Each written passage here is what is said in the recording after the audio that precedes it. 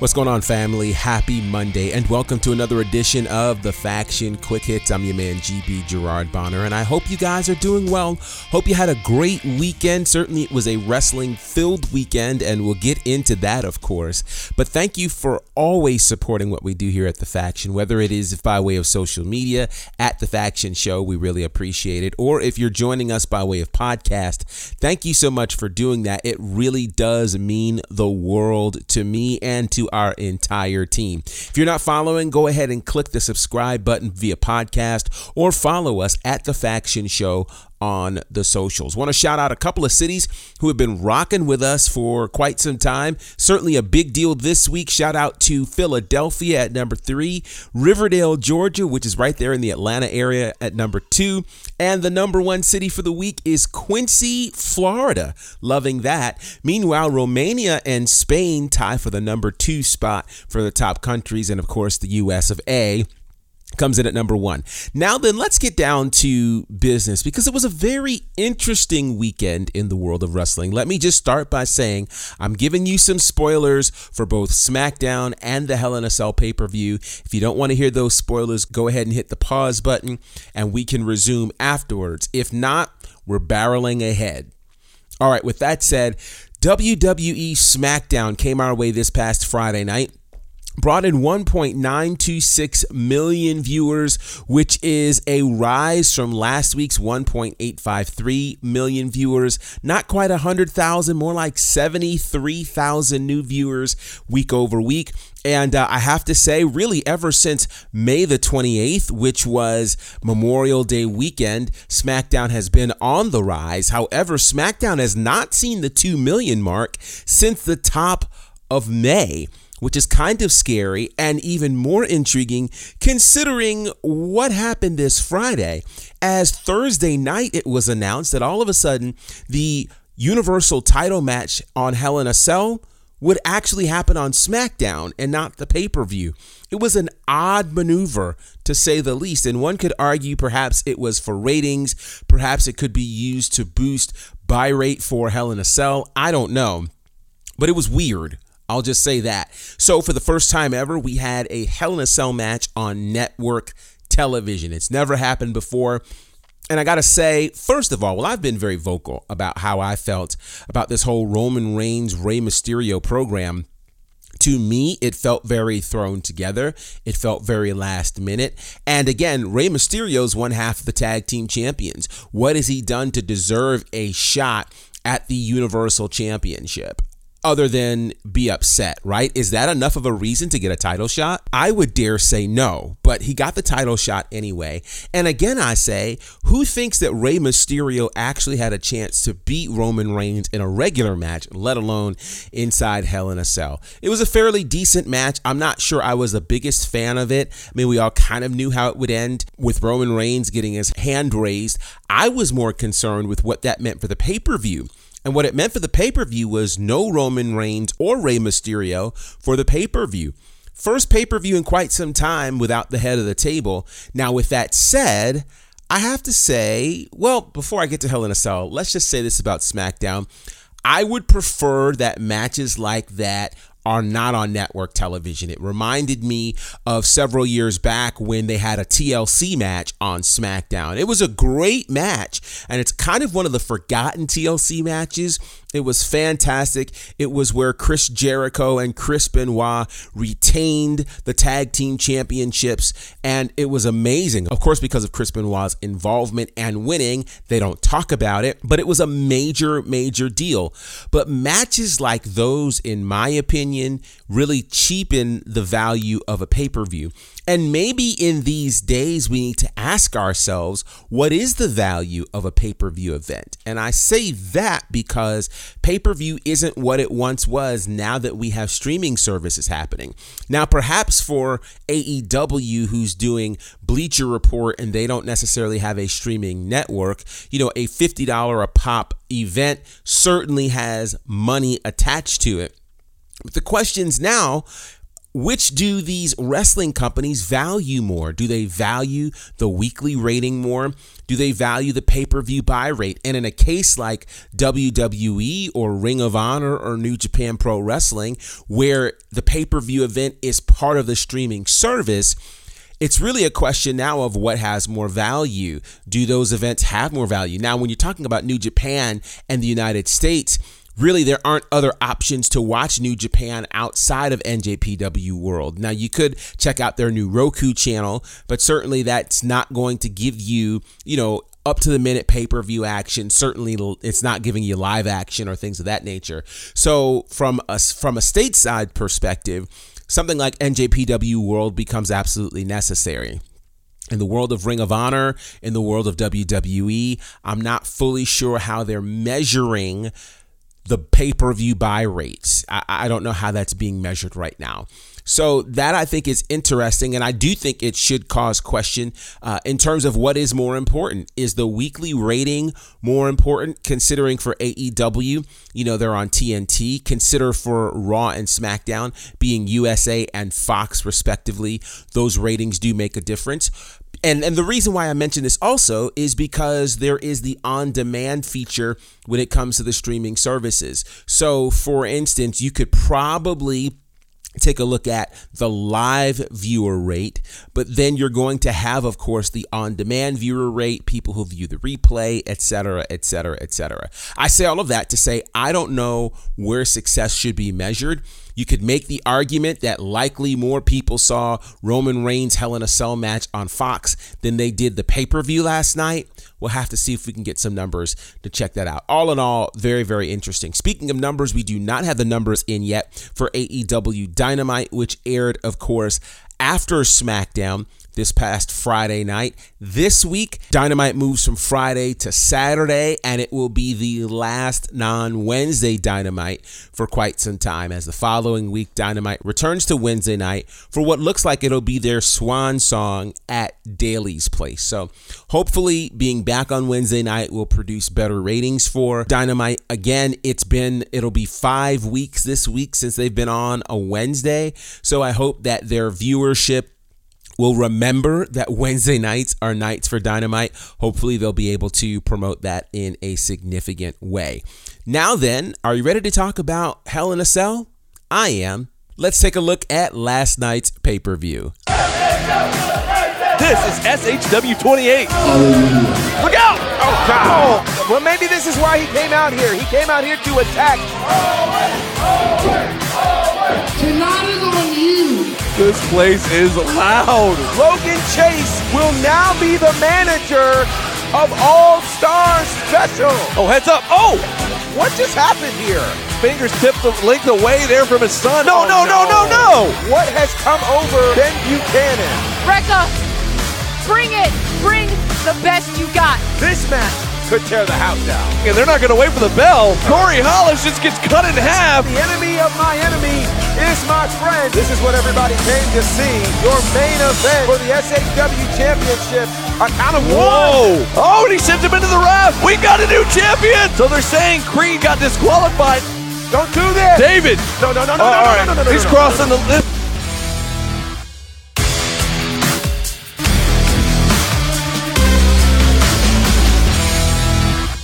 All right, last night was Hell in a Cell, which has a bit of history connected to it because it is the final pay-per-view that will be held inside the Thunderdome. And I think that speaks volumes, right? Because earlier they talked about WWE going on a summer tour. That didn't necessarily translate into fall. They certainly have not announced fall dates yet. But I think it's safe to say if they get through the summer without there being a major issue connected to COVID, then they're going full speed ahead, sign up the arenas, and they're coming to a city near you, which means pay-per-views no longer in front of screens, which means excitement returns to WWE, or so we hope. With that said, I want to run through some of the results from last night's Hell in a Cell pay-per-view. It started off with a kickoff match as Natalya, representing one half of the WWE Women's Tag Team Champions, defeated Mandy Rose. The Hell in a Cell pay-per-view kicked off with Bianca Belair successfully defending against Bayley. Seth Rollins defeats Cesaro. Alexa Bliss defeats Shayna Baszler. Sami Zayn defeats Kevin Owens. Charlotte Flair defeats Rhea Ripley by disqualification. And Bobby Lashley retains the WWE Championship in a Hell in a Cell match against Drew McIntyre. Okay, couple of things to get with. First of all, Bianca Belair and Bayley. This was a last-minute announcement for this becoming a Hell in a Cell match that happened this past Friday, and that replaced the Hell in a Cell match that was Roman Reigns and Rey Mysterio. Now, how would they fare? I've got to say, Bianca Belair is still fairly new. It's her first Hell in a Cell match. This would certainly be by far the most violent match she's been in. How would this work for her against Bayley? I have to say, I enjoyed the match, and I will go so far as to say this. I feel like what we're seeing with this Bianca Belair title reign is akin to the inaugural title reign of John Cena. Now, some are going, wait a minute, you can't make that comparison. Well, I will. Because when John Cena first won the WWE Championship, certainly he was loved by quite a few, but he was still very green. And if you remember, he won that title, of course, at WrestleMania 21. By the time we get to WrestleMania 22, he is hated, but he is having some pretty exceptional matches, as he did with Triple H in the main event of that WrestleMania. But all throughout that year, you saw matches. I remember his match with Bobby Lashley, ironically, for the WWE Championship. Cena was putting in some great work, and we were watching the evolution and maturation of John Cena. I feel like we're seeing that with Bianca Belair right now. We're seeing her maturation, a fantastic match against Bayley, very creative scenario. And I have to say this, one of the real challenges that WWE has had when it's come to Hell in a Cell has been, how do you keep excitement for Hell in a Cell without people looking for folks to fall off the cage? And so I think over the last few years, they've given us some great Hell in a Cell matches that have had enough drama, enough action, where we weren't necessarily looking for folks to go outside of the cage. I think back again to last year, Roman Reigns and Jey Uso, which I felt like they had an absolutely epic encounter, which nobody expected Jey Uso to walk out of there as champion, but at one point we thought he actually could. It was an I Quit match inside of Hell in a Cell, masterfully done. And so to that I say, it is very possible to give us Hell in a Cell matches that are not measured by whether or not someone went outside of the cage or fell off the cage. Redefining Hell in a Cell, I think, is really important, and WWE, I think, is actually doing a good job of that. I will say this, Seth Rollins and Cesaro, Sami Zayn and Kevin Owens, Bobby Lashley, Drew McIntyre, those three matches alone were all rematches from WrestleMania. And so I ask myself, why is it 2 months later we're having WrestleMania rematches when, quite frankly, we had a number of WrestleMania rematches at Backlash, such as the case for Seth Rollins and Cesaro, Bobby Lashley, and Drew McIntyre? And I think the real question in a lot of these scenarios becomes, if you overdo something, does it then lose its spunk or its flair? And the answer is yes. I harken back to a couple of years ago. I think it was 2018, when we got Shinsuke Nakamura and AJ Styles at WrestleMania for the WWE Championship. That was special. Then we got it 5 consecutive weeks in a row. Like, guys, it's not special anymore. And so I think they have to be careful. You don't want to make Sami Zayn and Kevin Owens not special. You don't want to make Seth Rollins and Cesaro not special. With that said, I think both of them have given us some great matches and great rivalries that don't appear to be over anytime soon. I think we're seeing, much like we saw with Bianca Belair, the maturation of Cesaro from a mid-card superstar to a main event superstar. And just by being in the ring with Seth Rollins, I think that finally does that. Sami Zayn and Kevin Owens, quite frankly, they can fight from here until Kingdom Come. I don't know that we'll ever get tired of it, though I feel like a couple of years ago they said this is going to be the final match. And when it's not, these guys are going to fight forever. That's kind of the way that's going to go. I want to talk about the women's matches, Alexa Bliss and Shayna Baszler. So I think it was last week when I was saying that I certainly miss Bray Wyatt and I wish Alexa was more connected to Bray. But with that said, I think Alexa is becoming her own person. And I think, matter of fact, I know I like Alexa's matches a bit better than what they were giving us with Bray. And here's what I mean by that. Alexa doesn't just rely on, superpowers, but Alexa has become far more aggressive in the ring. And I think it's a great mix of in-the-ring activity and other antics that makes Alexa Bliss one to watch. And it made me think, like, at some point, will we see her in a title scenario? I don't want to see her in a title scenario yet. I actually like what's happening here with Shayna Baszler and Nia Jax and Reginald. And there's the whole, mind control thing that's happening. And yeah, I think it's really cool. I like it. I like it a lot. And I like the fact that Alexa doesn't necessarily need Lily to win a match.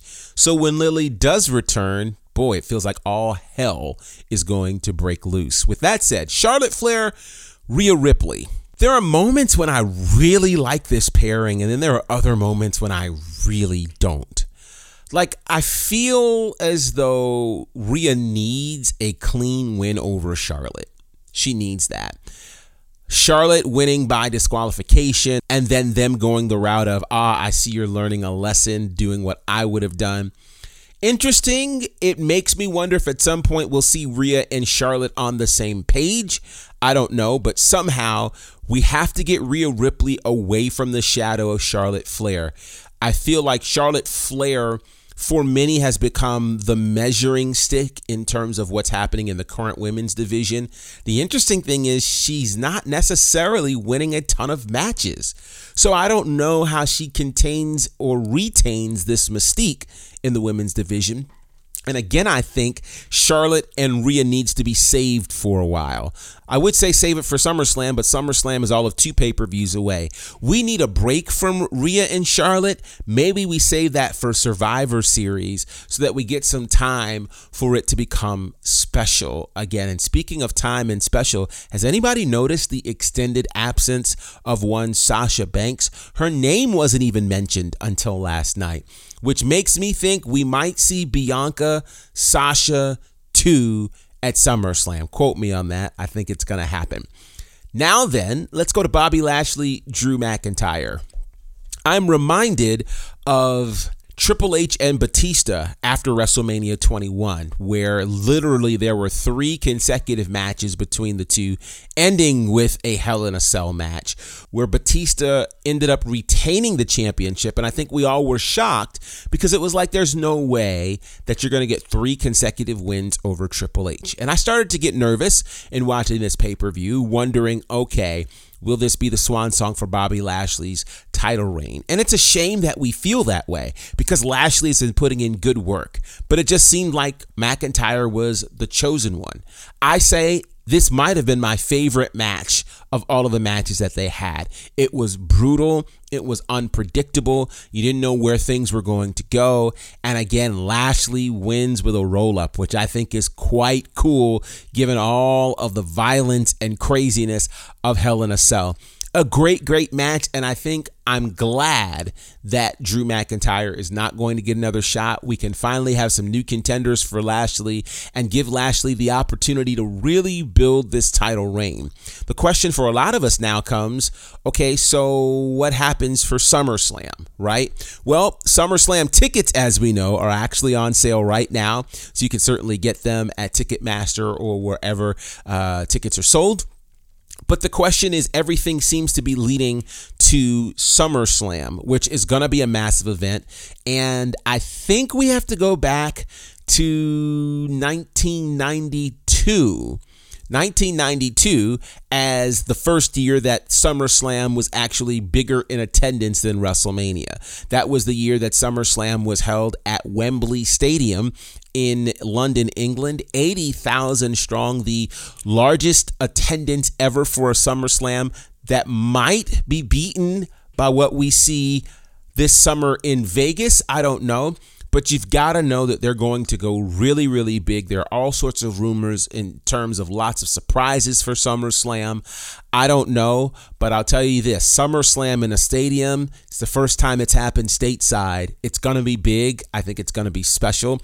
And I don't want to overlook Money in the Bank. I think Money in the Bank is going to be an important pay-per-view. I don't think titles are going to change hands there, but I do think with it being the first pay-per-view at full capacity for fans, really since the pandemic started for WWE, I think it's going to be special.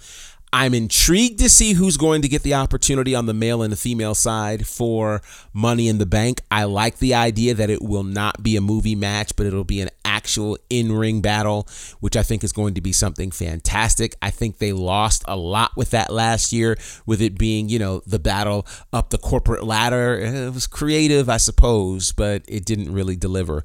And remember, it was Otis who won the men's Money in the Bank. Yeah, I don't think they'll make that mistake again this year. So it'll be interesting to see. I think there are a lot of potential contenders for that spot. But again, tonight begins the road to Money in the Bank. So be on the lookout for all of that. All right, guys, we're going to get out of here. I hope you have an absolutely stellar Monday for sure. And follow us on the socials. Some great things will be happening there, including, I hope you guys have been enjoying our trip to Memphis. Man, we had a lot of fun, and there's still some more great content coming from that. So if you haven't checked it out, by all means, do so. Check out SHW28 on IWTV as well. And get ready for SHW29, which is coming 4th of July weekend. It'll be July the 2nd, and it'll be at the Action Building. It'll be absolutely incredible. All right, gotta go. Love you guys. Have an amazing Monday. And until next time, representing for my good brothers Courtney Beard, Brandon Clack, and the Fourth Horseman, John Murray, my name is Gerard Bonner, and we call this The Faction. Have a great day. Salute my people, here we go.